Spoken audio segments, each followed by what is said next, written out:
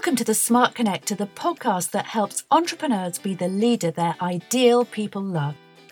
Build your influence, wealth and success, attract others for all the right reasons, and become a smart connector, the architect of your amazing business and life.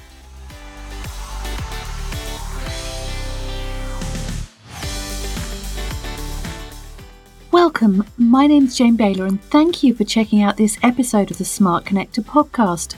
With myself and US-based Rob Eastman, who is the tattooed life coach, an entrepreneur, mental health advocate, founder of Eastman Family Recovery Foundation, wrestling coach, fitness trainer, and host of the incredible Stand and Fight podcast. This was a really powerful and moving interview for me, even though Rob's history, background, and birthplace is so different to mine. We have the traumatic experience and pain of addiction in common, in his case personally and in my case in my family of origin. We talk about why entrepreneurs are so vulnerable to mental health challenges and addiction, and about Rob's own journey and his valuable and exciting work with troubled youth in his native Utah.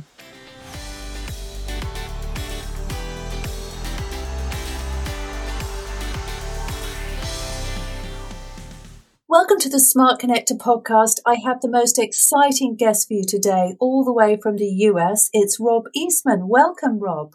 Thank you so much for having me, Jane. I'm really looking forward to our conversation.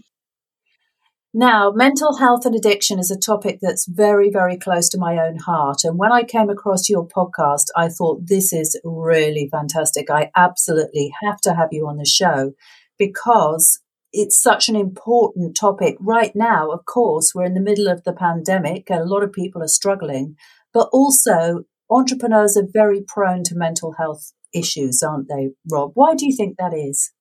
I think originally when people break off from, you go to school, you're told you need to go to college, you're told you need to go all these things. And when you have that entrepreneur mindset, you kind of leave the pack, and which leads you feeling alone a lot. And I know for me, constantly being told by my teachers or peers that I needed this education and I couldn't move forward without it really left me feeling alone. So I don't know how others feel in that way, but getting told no as many times as we do as we're starting businesses or coming up with ideas. And I think all of those things, unless you're born with this amazingly strong, confident sense of self, we're going to run into those things.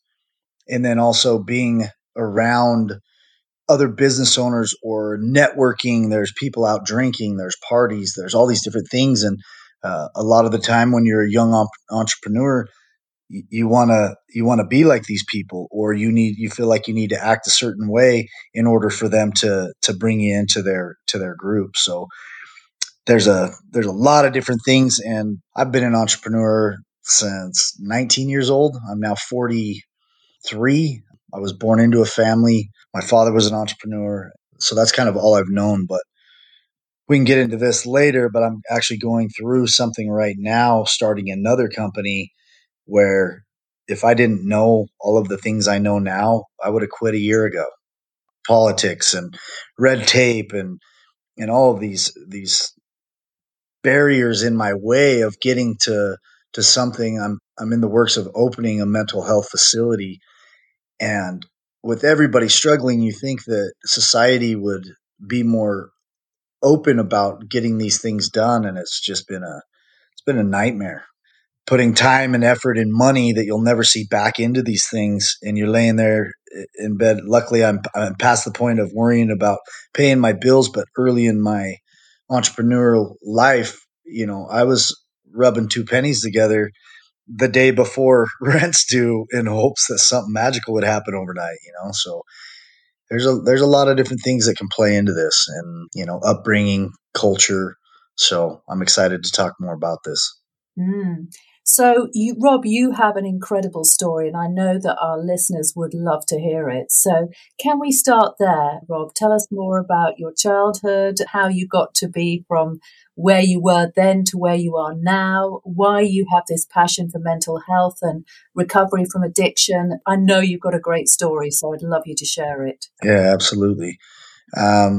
So if anybody knows, I'm born and raised in Utah, which is kind of the mountain range just outside of California, a little bit by Vegas. We're known for the Mormons. I think a lot of people know that religion. So the culture here is you put on a face of perfection, and church is more of a place for showing off than it was for helping the sick. I felt as a kid, I got bullied a lot. Here in America, there's not many redheads, and I'm one of them. So I got bullied a lot on the playground. And from a young age, you either learn the social skills or you learn how to be what everybody else wants you to be. I just remember dreading going to school every day and knowing that I was going to be bullied. And again, I was born and raised in the LDS religion, Mormon, and we were baptized at the age of 8. And the way it made sense in my little 8-year-old mind was when I get baptized, that my life, the adults around me are telling me my life's going to be better. And in my mind, it was like, I'm going to be popular. I'm going to be good at math. I couldn't sit still in school. I was diagnosed ADHD, like kindergarten, I think. And when I went back to school after being baptized, nothing had changed. And that was really the first time I started waging a war with God and with the people around me that I thought were supposed to love me, but everything that they said didn't come true. Obviously, I didn't have a full understanding of what that meant then. But so by the 3rd grade, I had started having suicidal thoughts. And from that point, I didn't know, obviously, back in the 80s and early 90s, we didn't have as much TV and as we do now or access to that. So I didn't know you could actually kill yourself. I just know that I didn't want to be here anymore. And that went on. And through elementary school, I just got really good at being whatever you wanted me to be. I call it wearing masks. So I would do whatever the bully wanted me to do so that he wouldn't beat me up or call me names anymore. And I'd be friends with this group and that group. And I got really good at faking who I was, which left me really alone when I went home at night. The self-hatred and that feeling of just leaving and never coming back grew. I wasn't working on dealing with my fears and anxieties. I was giving into them. And I think most parents, they see their kids struggling and they want to take the struggle away. And my mom loved me and my dad loved me and I had a great family, but they protected me rather than prepared me. That I think is the biggest thing that I can look at in my life and now dealing with all the people I deal with now is the overprotection and underprepared. And kids these days, like bullying's not going away. Phones, they're not going away. So parents are wanting to take things away and it really doesn't do anything. They need to teach their kids how to deal with it, how to deal with their emotions, how to express their emotions, how to deal with these phones. They're like a loaded gun. There's the mental health rate is so poor with youth, and I don't know how it is in England, but here, anxiety, depression, suicide attempts, and suicide is so high among youth that it's sad. And as I went through, I ended up finding marijuana for the first time as a sophomore in high school, which is about 15 years old. And all the pain and anxiety went away. And I was like, oh my gosh, this is what I should have done the whole time. And the problem with that is you smoke it once and you feel better, but then you got to smoke more and more and more and more until eventually the weed doesn't even cover up that emotional pain. Then I added alcohol, then I added pills, and you can fast forward about a decade of bad mental health and trying to cover up my emotional pains with medications. I ended up with a gun in my mouth and ready to end my life. There was a lot of overdoses through that time, and I was a very high level soccer player. I actually spent my senior year in high school over in England playing soccer or football, and that was my way out. And I was getting ready to try out for a couple teams, and I came back to America for a minute and got back with some wrong people, and we ended up getting in a altercation with a police officer, which ended my career and ultimately had me going from going to college on a scholarship or playing soccer over in the UK to facing jail or prison. And if I can paint a picture of where I live, it's high end, it's low crime, it's everybody has what they need. So to have that at 18 years old be looking at going to prison, I'd be the first from my town to ever be dealing with that. So I was we made a deal with the courts that if I went with a school and studied abroad and did well in my classes, that they would drop the charges. So I was sent to Israel with BYU, which is a big Mormon university over here. And I spent 6 months over in Israel and Egypt and Jordan. And that's really where the first time that I'd ever been surrounded myself with good people who had hopes and dreams. It's like the people you surround yourself when you're struggling and they're struggling. It's like you wake up and you survive the day.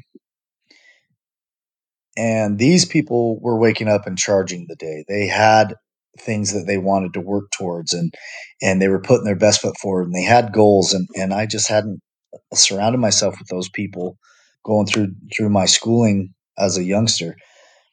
So that was really the first time that my eyes were open, that I could surround myself with people who were working really hard and doing great things, and I could vibe off of their good energy.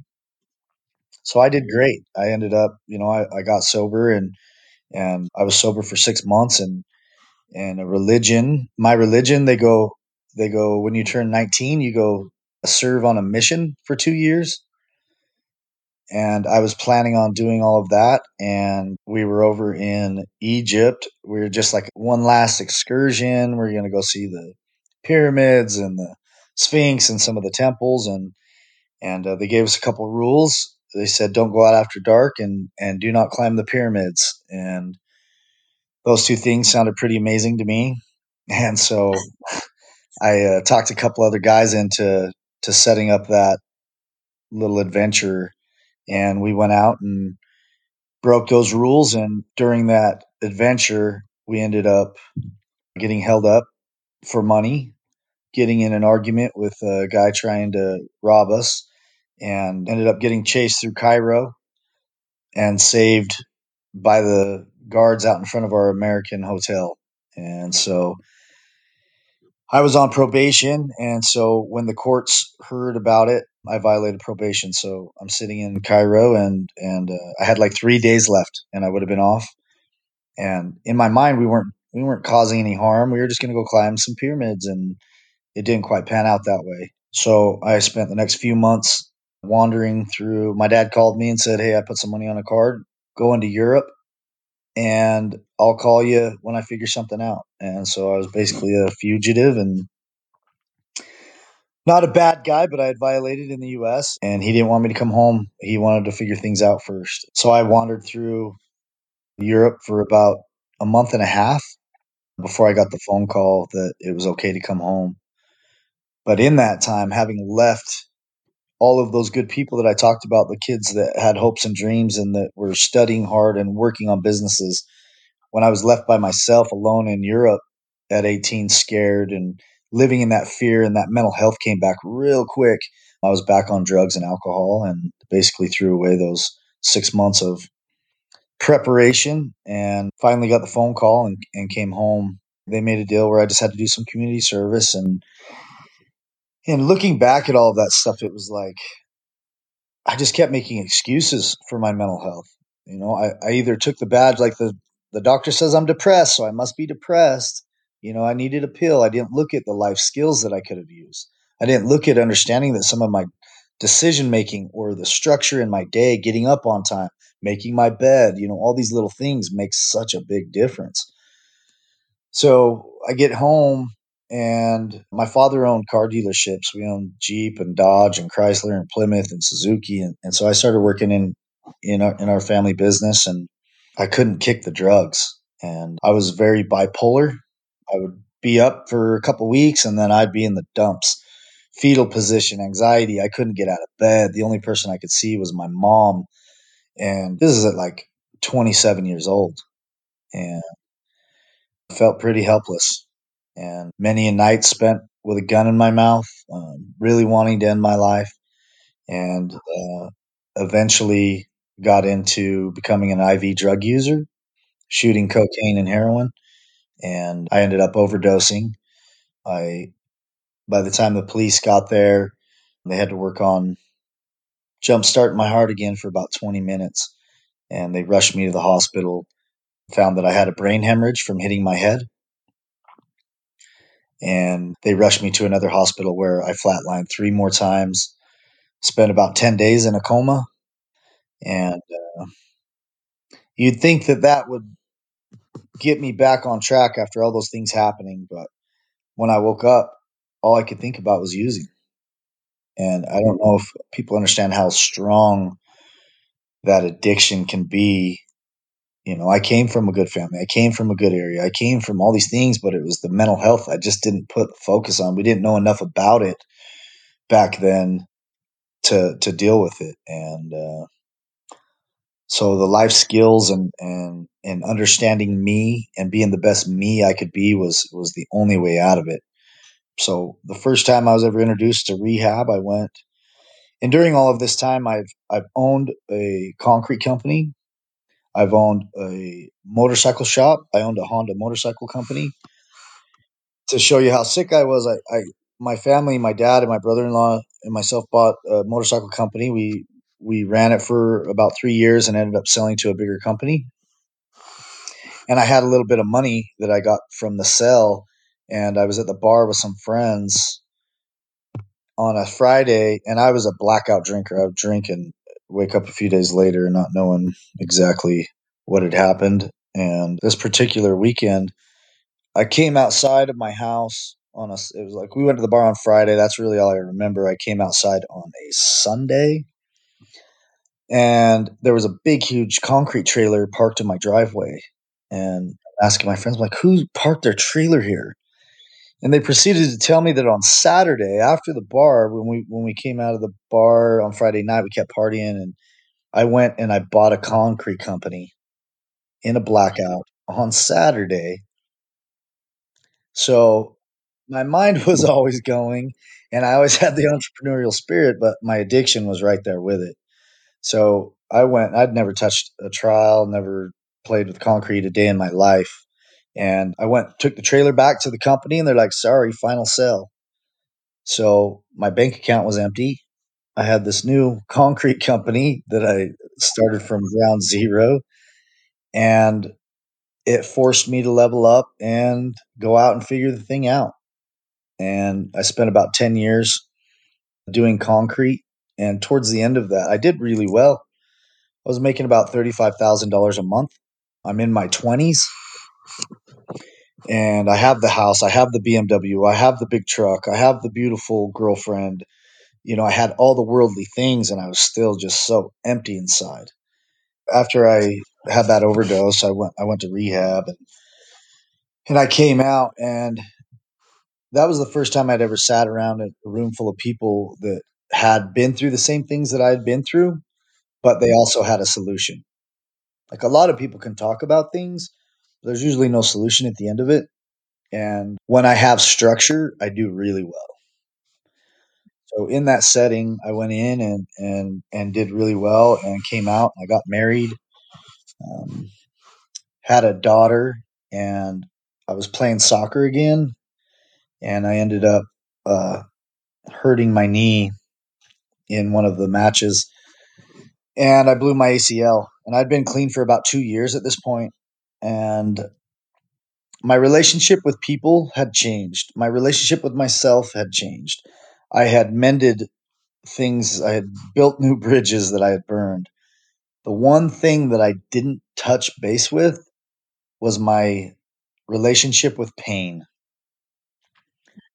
I had spent so many years covering my emotional, spiritual, physical pain with substance that after I got out of rehab, life was great. And the problem with that is I didn't get tested until this pain. I went into surgery, I came out, and I was doing good, but then the nerve block wore off, and just instantly, even after 2 years of not touching a drug, that intense pain triggered that response, and I had my drug dealer at my house within an hour. And I have a new baby daughter. I just built a $500,000 home. I've got a new wife. And now I also have so much shame that I just let everybody down, that now I'm a liar again. I'd worked so hard to pull myself out of that. And here I am. I've got this little baby girl, beautiful wife, and that mental health kicking back in. My idea was that my daughter deserved better. And that meant me finally killing myself. So we were arguing quite a bit. You've lived with an addict, so you understand that we're pretty abrasive.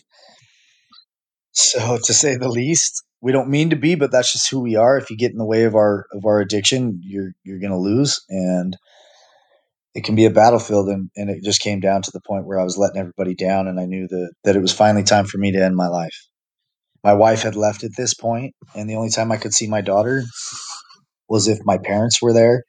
And the only time my parents would let me back in their house, because when we got divorced, I was forced to go live in my parents' basement again because I couldn't keep my job. I couldn't run my company. I was too deep in my addiction. And I was trying to overdose, and I kept waking up because back when I was in ninth grade, I was about 15 years old. I had a gun at a party, and I ended up getting in trouble. And my dad, he came and he got the gun from me, and he was super upset. And he smashed it up. And I didn't grow up with grandparents. I didn't even know what they were. And in that day, he proceeded to tell me why I didn't have grandparents. And he let me know that his mother had committed suicide and that his dad had driven his truck off of a bridge. Um, and so he said, I don't know what would happen if you died. If you died, I'd probably kill myself. So from that ninth grade, that fifth year, 15, I didn't want to hurt anybody else. I loved my dad. So rather than dealing with my issues, I just got really good at stuffing them. So as an adult, I didn't want to. I every time I thought about killing myself, that thought came back into my mind, and I'm like, okay, well, if I accidentally overdose, then he won't think it was a suicide. And it got to the point where one morning he came and sat by me and handed me a piece of paper in his basement, and he said, "Read it." And he had sat up the night before and wrote my obituary. And he said, "I know you're going to die, but you're not going to do it in my basement. You need to get out." So that was really the turning point where I was like, you know what, I'm gonna end my life. So I set up the deal where I could see my daughter, which would get me back in their house, which would allow me to go and steal a gun. And I went up in the mountains and I put the gun in my mouth, and I had a God moment. I said a prayer and said something like, I don't know anything about a still small voice. I'm gonna need something a little bit louder than that. And if I open my eyes without a sign, I'm pulling this trigger. And I went to open my eyes, and a firework display went off above these houses right in front of my face. And shortly after that, I heard a voice, and it said, "Is that loud enough?" And at that point, I didn't believe in God. I was doing it out of spite because my mother's a God believing person. I'd never had any of my prayers answered. And in that moment, it was so loud and clear that I couldn't deny what I had just heard. I didn't know if it was out loud or if it was in my head or what had just happened, but I knew that I needed to make a change. And that is my sobriety date is September 1st, 2009. And ever since that point, I have put in 10 years of self study on psychology, on entrepreneurship, on working with youth mental health. I am now the owner of a successful lifestyles gym where we use fitness and nutrition to help mental health. I have a huge youth program. I'm a wrestling coach at a high school and a junior high. I started a nonprofit that works with families in crisis dealing with mental health, suicide, bullying. I speak to about 10,000 youth, teachers, and administrators a year. So for me, all of those things that once made me feel less than, feel judged, felt like a failure, like a loser, are now my sharpest tools.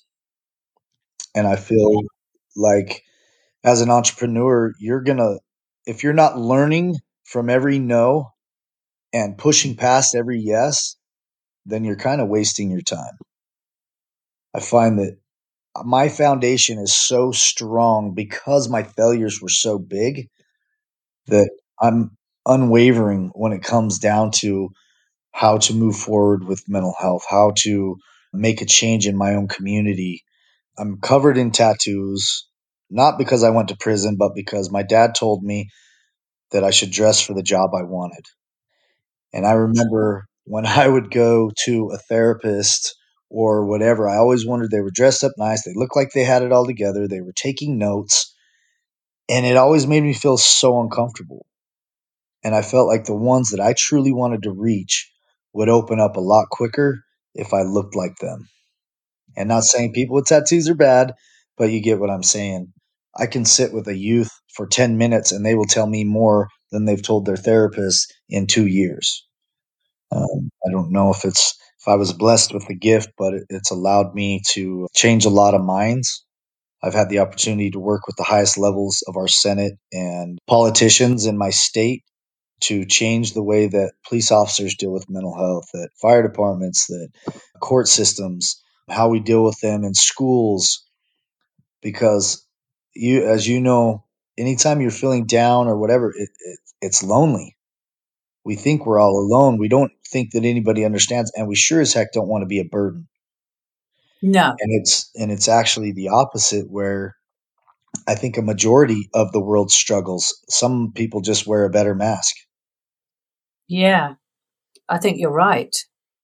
That's just such a powerful story that you have, Rob, and such an incredible message. And you're doing such wonderful things, really, to reverse that legacy of suffering that was in your family and bring a more positive and inspiring message to the world. So the first thing I wanted to say is that is just what you're doing is incredible.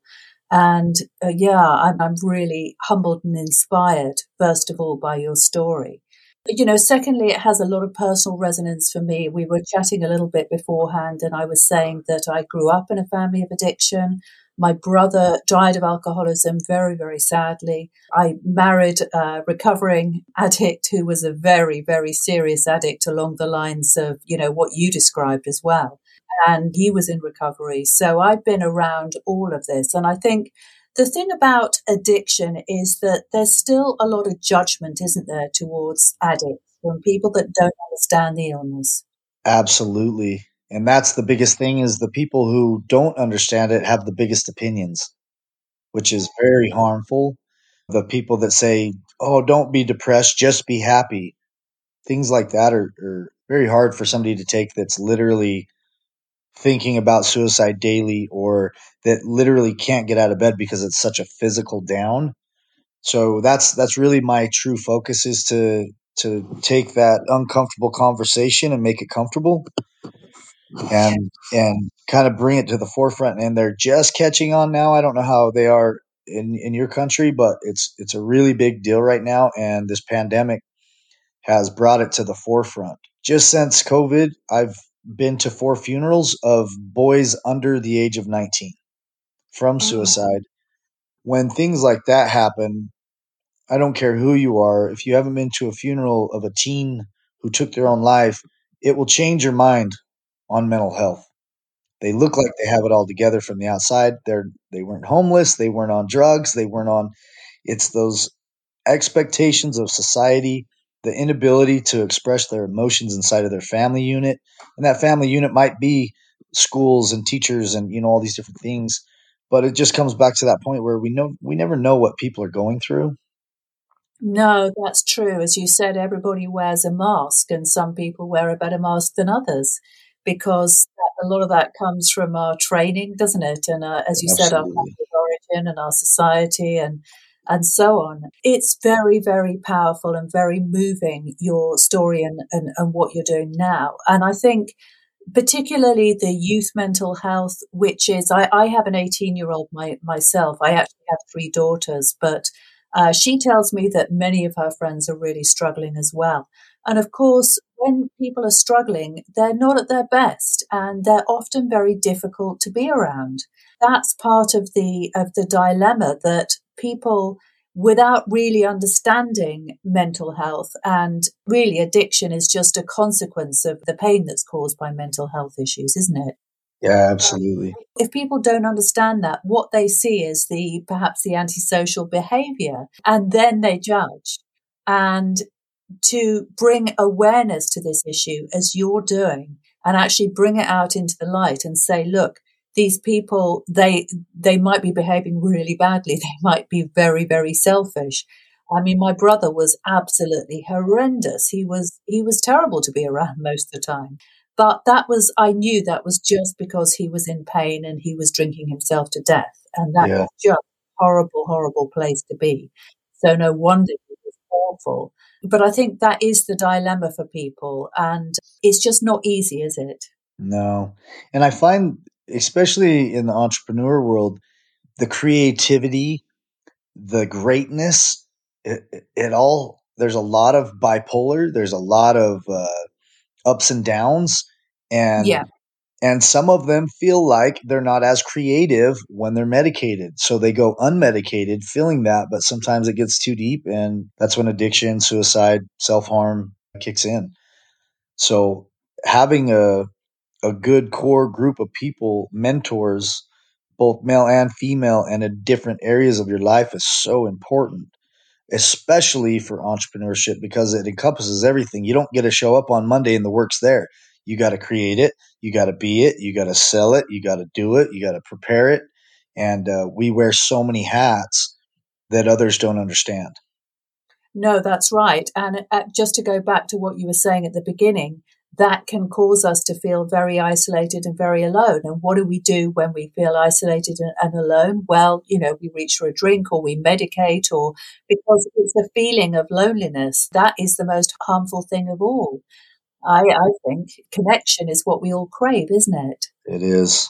It truly is. And a true connection. I think with all the social media and we ask, like I posted a video of me rock climbing yesterday and I received like almost 700 likes.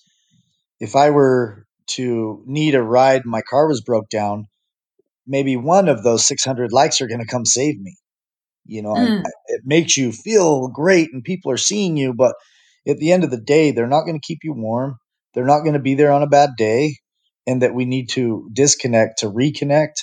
And it's important to find those. Even I tell the kids all the time, it's better to have 4 quarters than 100 pennies, because having one or two quality friends or mentors can change your life forever. Yeah, and I think we all need people who we can be absolutely 100% ourselves with, and who will listen to us unconditionally and support us and not just jump in and talk about themselves. That is something that I learned a few years back when I was really struggling myself. And it's just so important, isn't it? As you said, we need it as much as food and water. Absolutely. And how old are you, if you don't mind me asking? Oh, I'm in my 50s, Rob. I'm not going to tell you the exact figure if you don't All mind. right. So, well, that same, I think, I imagine it's the same way we were brought up is women had a job, men had a job, men were to keep quiet, women were to keep to themselves. And we weren't taught about vulnerability and that it was okay to have emotions. We needed to work through it. We needed to open up and we've passed that down to our kids. There's some people that have been enlightened and changed that. But I know here where I live, my dad never really showed emotion. And I know he struggled. Now, knowing what I know he struggled with depression and things like that, but you never would have known. And I think kids see a level of perfection, or entrepreneurs see the guy that they want to be like, and all they see is the great. They don't see all the terrible things that they had to go through to get there. You see a house, but you don't see that they can't afford it. All these different things. There's just so much into being the best, being your best self, and Yes. truly chasing the carrot that you want, not what you think your family wants for you or anything else, and having something driven by passion. Like if I was homeless, I would still be life coaching people on how to be healthy. Like, cause I love it. I absolutely love it. And the weird thing about that is the less I cared about the money side, the more it came. I Mm. run a 6-figure coaching programs, and I love what I do. I look forward to Mondays. And it just came from being the best me, stepping out of what I thought my family wanted for me and truly seeing what my path was, how I could help my community and this world better. We all have a gift Yes. and we need to share that. And have you read the book Think Like a Monk by Jay Shetty? Oh boy. I love that, Kirsty. So he calls it Dharma. And it's all the little things that you're great at. And just in the middle of those all mixed together is your Dharma. How can you be a garbage man and you hate your job, but how can you utilize your people skills to make that job better? And he talks about by saying hello and cheering up the people who you're picking up their garbage. Like, you don't have to hate your job. You can still be you inside of your job. And I was looking at that going, man, that makes so much sense, because so many people wake up, hate, or Sunday comes and they start getting anxiety because they have to go to work on Monday because they hate it. And that is a good way to kill your mental health as well. So I think just truly finding what makes you happy or finding a way to use that inside of what makes you money as well is super important. I think it really is, because as an entrepreneur, we're always going to have difficult times, aren't we? And people that think that it's just a bed of roses, well, all I can say, they have not actually been in those shoes, Yeah, because more like a bed of needles. yeah, that's right. There's always going to be ups and downs and challenges and setbacks, and it's just all part of the journey. And the thing that I've noticed repeatedly is that if people don't really have a passion for what they do, if they don't really care, when those setbacks happen, they're far more likely to give up instead of push on. So I'm absolutely with you on that. I think you've got to have purpose and you've got to have passion. And, those things are really at the heart of not just a successful business, but also good mental health. Absolutely. Yeah. So I spent 2017, I spent a month taking a group of cancer survivors and doctors and some donors to Mount Everest Base Camp, Oh, and had the opportunity to spend some time with the Buddhist monks and understanding their philosophies and their lifestyles. And then when I saw that book, Think Like a Monk, it is. I don't read. I listen to books. I was never a big school kid. I had troubles in school, but I actually read this book, and there's probably more stuff highlighted than not. It was just mind blowing. He just has a way to simplify all the things we know, but we can't really put it into words. It's amazing, and I highly recommend that for anybody, entrepreneur, understanding yourself so that you can move forward better in business. yeah, yeah. So let's just talk about the UK versus the US, Rob, because I know that you've alluded to it a few times. And my sister, she used to live in California, now she lives in Colorado. Oh, right So by me. yeah, I've been over to the US a lot. Now, do you think that it's a very unequal society, isn't it? And I'm not saying that the UK isn't, because this is just the way that the Western world is going. That there are haves and haves not. But do you think that that is partly behind this epidemic of mental health? Is it just the stress that a lot of people are under by being in a privileged country where there is obviously huge wealth all around and they are struggling? Do you think that that's a factor? Yeah, I feel like the kids I work with that come from nothing have far greater street smarts and coping skills than those that come from wealth. But it's on both sides. We're especially in my state, we call it keeping up with the Joneses. And there's a lot of people living on credit, and that's a problem. They'll buy $1 million home and these nice cars and all this stuff, and they make 100,000 a year. And they will go to the depths of hell to keep that fake look on, to fit in, to be in the clique, to whatever. And then you got mom taking Xanax at 2 o'clock in the afternoon because she hates her life, and dad staying at work all day so he doesn't have to come home. And there's we have way too much. And a perfect example of that is One thing I do when I leave the country is I buy soccer balls because that's like the international language of love. I can not know the language and pump up a soccer ball and have a family within minutes. So when I was in Nepal, we're clear up in the Himalayas. I'm up probably 14 or 15,000 feet above sea level. And I pumped up a soccer ball in this little village, and these little kids came up, and they had spent their whole day following a yak, which is like half cow, half buffalo. They follow them around through the mountains and pick up their poo, and that's their job for the day. And I'm like, okay. So we start playing soccer, and at the end of it, I gave them the soccer ball and I gave them a pump, and they were so excited. But the village people came down, and they knew everybody, and we were open, and we were talking. And then I come home, and we've got these teenagers that have $1,000 iPhones, that have the nicest clothes, that have nice cars, and they're so sad. And it just blows my mind that we're so caught up in things, and we expect other people to fill our own cup, that we're not learning how that it's our responsibility to love ourselves and to fill our cup. The love coming from everybody else should be overflow. Mm-hmm. Yeah, yeah, yeah. I get that. And that is a big time culture here in the US. You're either better than or worse than. Egos on both sides of that. And then we have the culture war and the presidency, and I mean it's been a wild couple of years here in the US.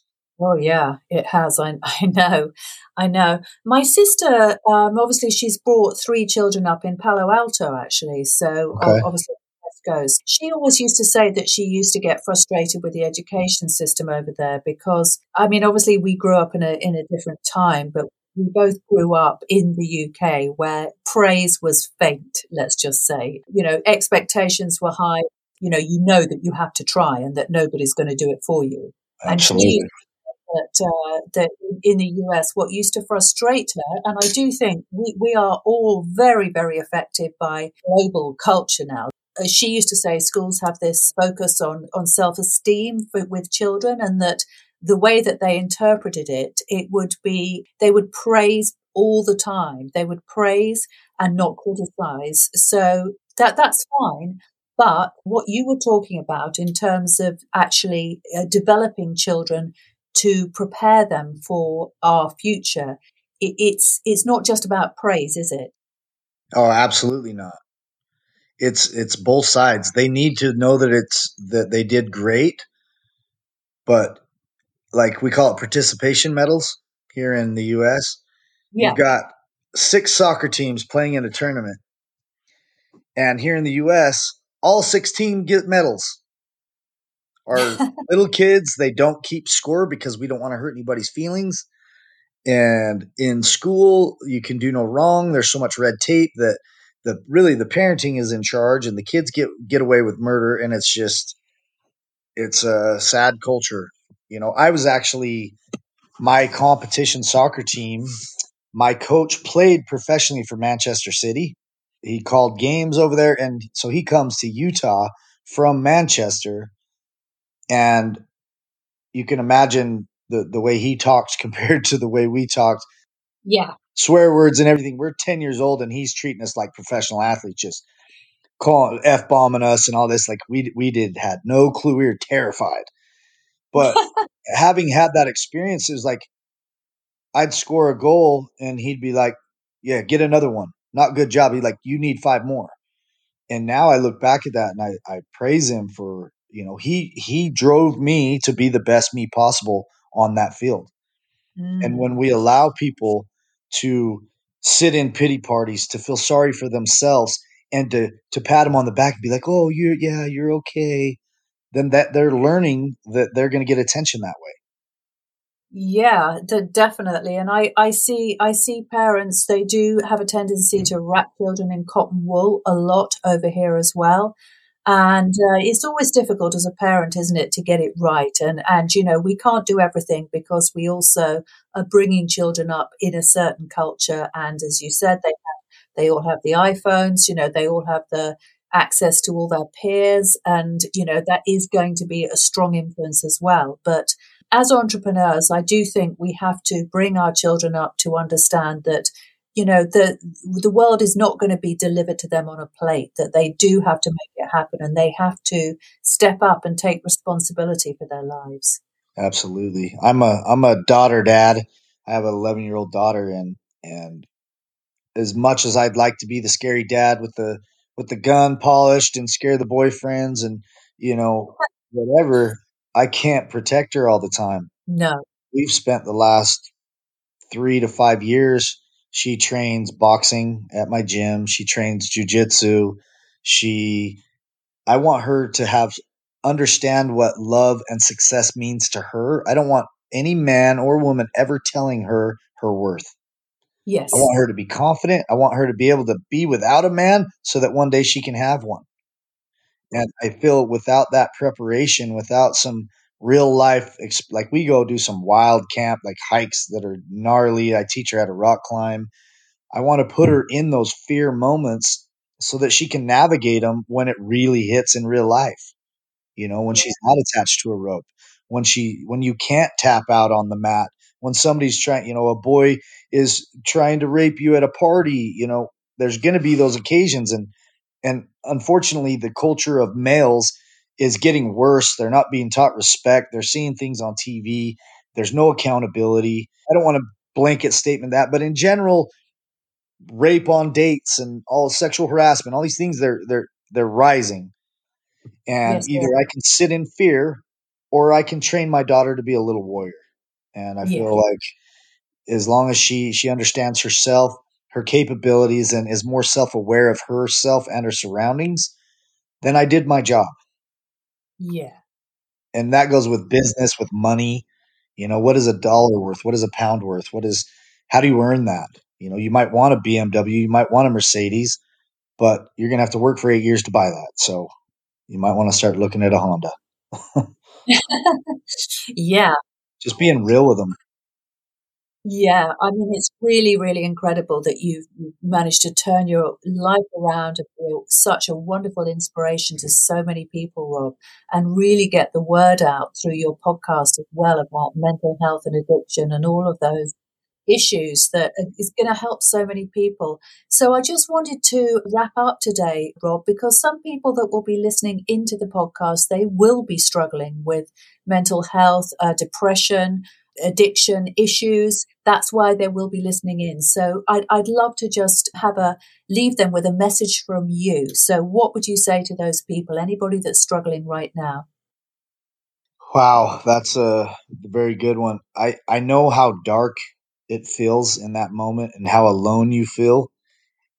And where I was with a gun in my mouth 11 years ago, homeless, to where I am now, whether you're religious and you understand the devil, the adversary, negative energy, dark energy, it wants to keep you stuck. And I promise you, reach out. You can reach out to me, reach out to a loved one, or people who can actually get you the help, because there's a huge light at the end of the tunnel.